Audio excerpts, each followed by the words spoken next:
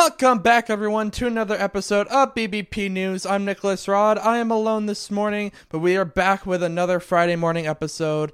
And before we get started with anything else, let's jump into the weather as we always do. So in Los Angeles, California, as I stated at the beginning of the week, you guys have a clear week. Mostly clear today with a high of 86 and a clear weekend. In Houston, Texas, very similar weather, just a little warmer. Mostly clear today with a high of 98 and a mostly clear weekend. Chicago, Illinois is a little different though. Heavy rain today with a high of 79 degrees, but a mostly clear weekend ahead after that. And then in New York City, partly cloudy today with a high of 84 degrees. Some rain coming in tomorrow, but then a very clear, nice Sunday. But really, not too much to talk about this morning ahead of the news. Things have been, well, pretty quiet to say the least. It's unfortunate that Chris can only join us for the Wednesday shows right now. Hopefully we'll have him back sooner rather than later, because come on, you guys have to get tired of just me eventually, right? But hopefully we'll have him back, like I said, sooner rather than later. I know I miss him being here and giving the news alongside me as he normally would. But no, other than that, pretty quiet, to be honest. You know, we haven't talked about much other than the news for weeks now. It's been so busy. A lot of news to cover. Today's no different, but I get an extra minute here to just kind of talk. And yeah, no, just quiet. It's been a fairly nice summer. You know, the only thing that I'm still missing and that I've talked about before as we kind of kicked summer off is a good thunderstorm. We've had a few, days of heavy rain. We actually had a day of just all rain the other day.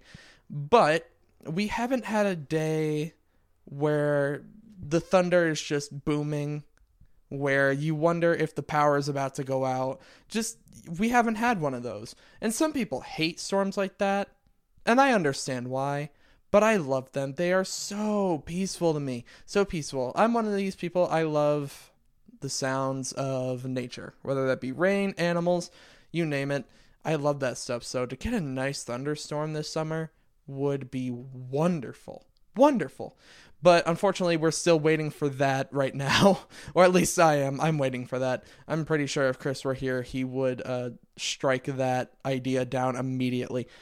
But, you know, it is what it is. It is what it is. I'll keep waiting. I'll keep looking forward to this rainstorm that may never come. Who knows?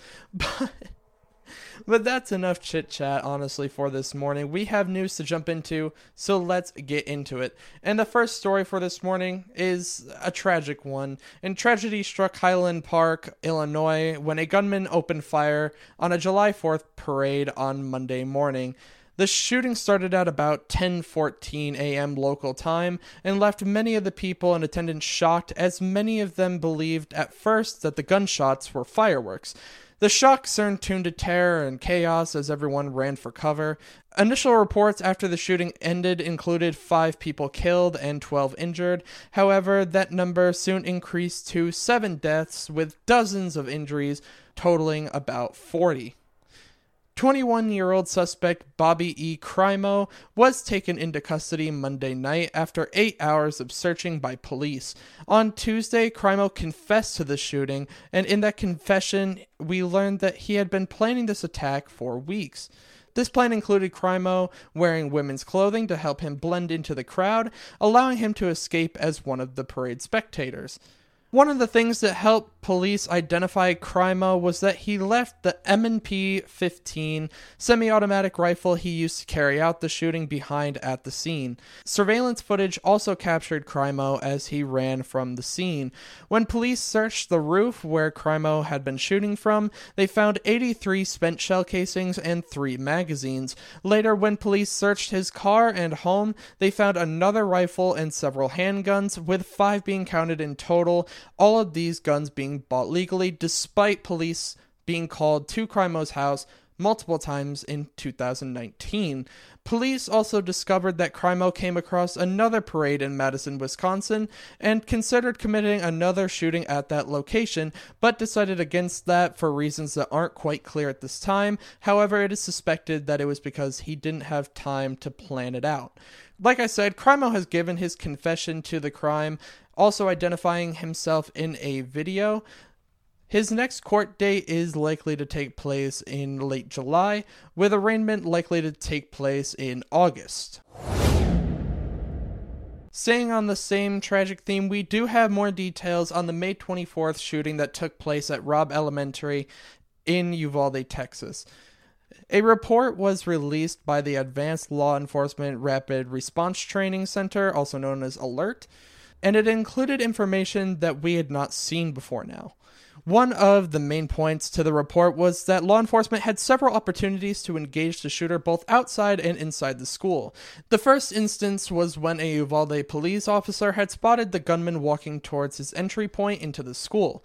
The officer waited for permission to engage the shooter with a rifle, but never got the clearance until the shooter had already entered the building. However, according to Texas Penal Code, the officer would have been within his rights to use deadly force to engage the shooter. However, he did hesitate to shoot in fear that if he missed, he could have potentially shot a student or teacher inside the building. It was also reported that a Uvalde School District police officer drove at a high rate of speed through the west parking lot of the school where the gunman was located, but didn't spot him walking towards the school. The report from ALERT notes that if the officer had been driving at a slower rate of speed or had entered the parking lot on foot, he would have most likely had the opportunity to engage the shooter. There were also several security faults noted in this report. The first problem discovered was the entry door where the shooter got into the building. This was the same door that the teacher had propped open in previous reports. This door had actually been shut by that same teacher, but it never locked, and the teacher was confirmed to not have the tools to relock it. Another fault was at the door to classroom 111, one of the two classrooms the shooter entered to commit the shooting.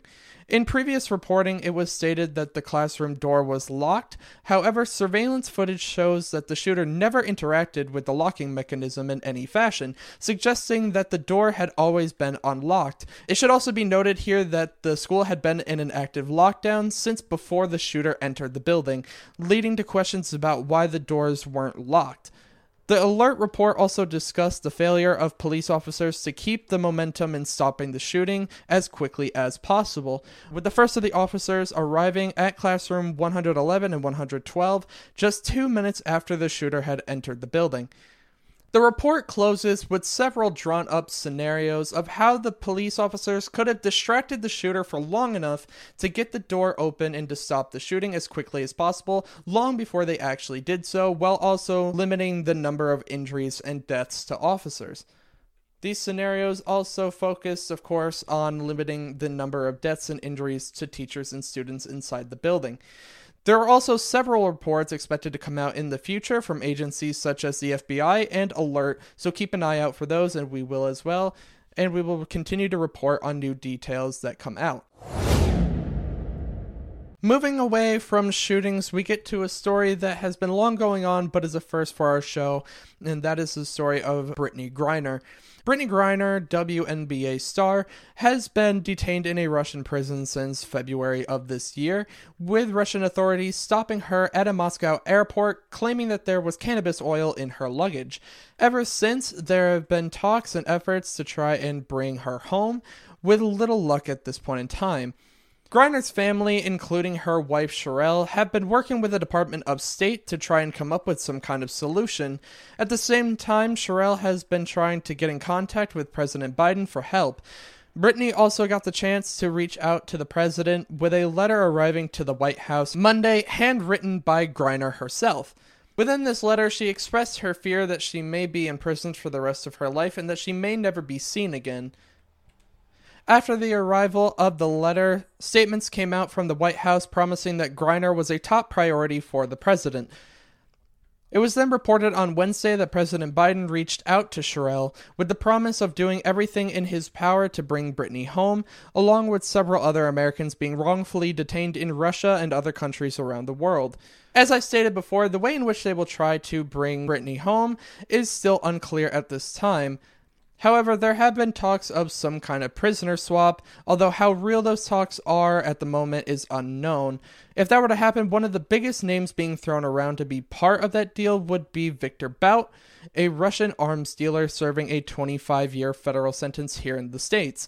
However, due to the discrepancies in the charges, the reality of this swap seem unlikely. However, there have also been talks of trying to secure both Griner and U.S. Marine Paul Whelan in a deal. Whelan is serving a 16-year espionage sentence in Russia at this time. In the meantime, Griner's trial has begun, with the first hearing taking place last week and another taking place yesterday. In this latest hearing, Griner pleaded guilty to drug possession and smuggling charges. Through an interpreter, she told the court that she never intended to break Russian law, and she could face up to 10 years in prison for the charges. White House Communications Director Kate Bedingfield will be leaving her position this summer, as reported by an announcement from the White House Wednesday. Bedingfield has spent several years as a part of President Biden's team. She was his communications director during his second term as vice president. She also served as the president's deputy campaign manager and communications director on his campaign team. And at this point, she has worked for 3 years straight as a leader of his communications team. White House Chief of Staff Ron Klain credited her for helping to accomplish things like the American Rescue Plan, the bipartisan infrastructure law, and getting Ketanji Brown Jackson into the Supreme Court. The statement also said that Bedingfield will still play a role in assisting the president from the outside. However, no specific position has been announced at this time. Bedingfield had stated that it was time for her to spend some more time with her husband and children. There is movement on a large chunk of funding from the bipartisan infrastructure law, and it is going towards upgrading and modernizing airports.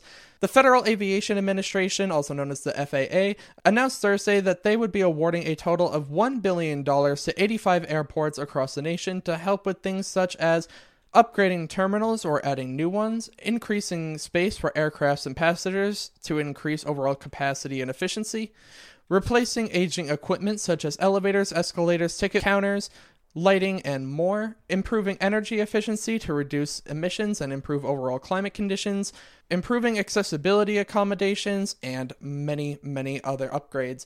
We also already know several of the airports that will be receiving some of this funding, which include Pittsburgh International Airport, Orlando International Airport, Dallas-Fort Worth International Airport, Boise Airport in Idaho, Seattle-Tacoma International Airport, Bishop International Airport in Flint, Michigan, and many others. 2 grants will also be awarded to fund the building of 2 new and modern air traffic control towers.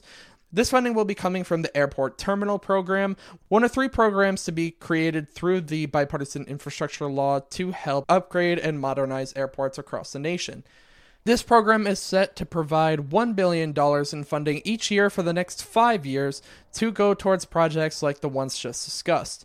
Department of Transportation Secretary Pete Buttigieg also expressed his hope that these projects will provide an opportunity for some quality, well-paying jobs to be created across the nation.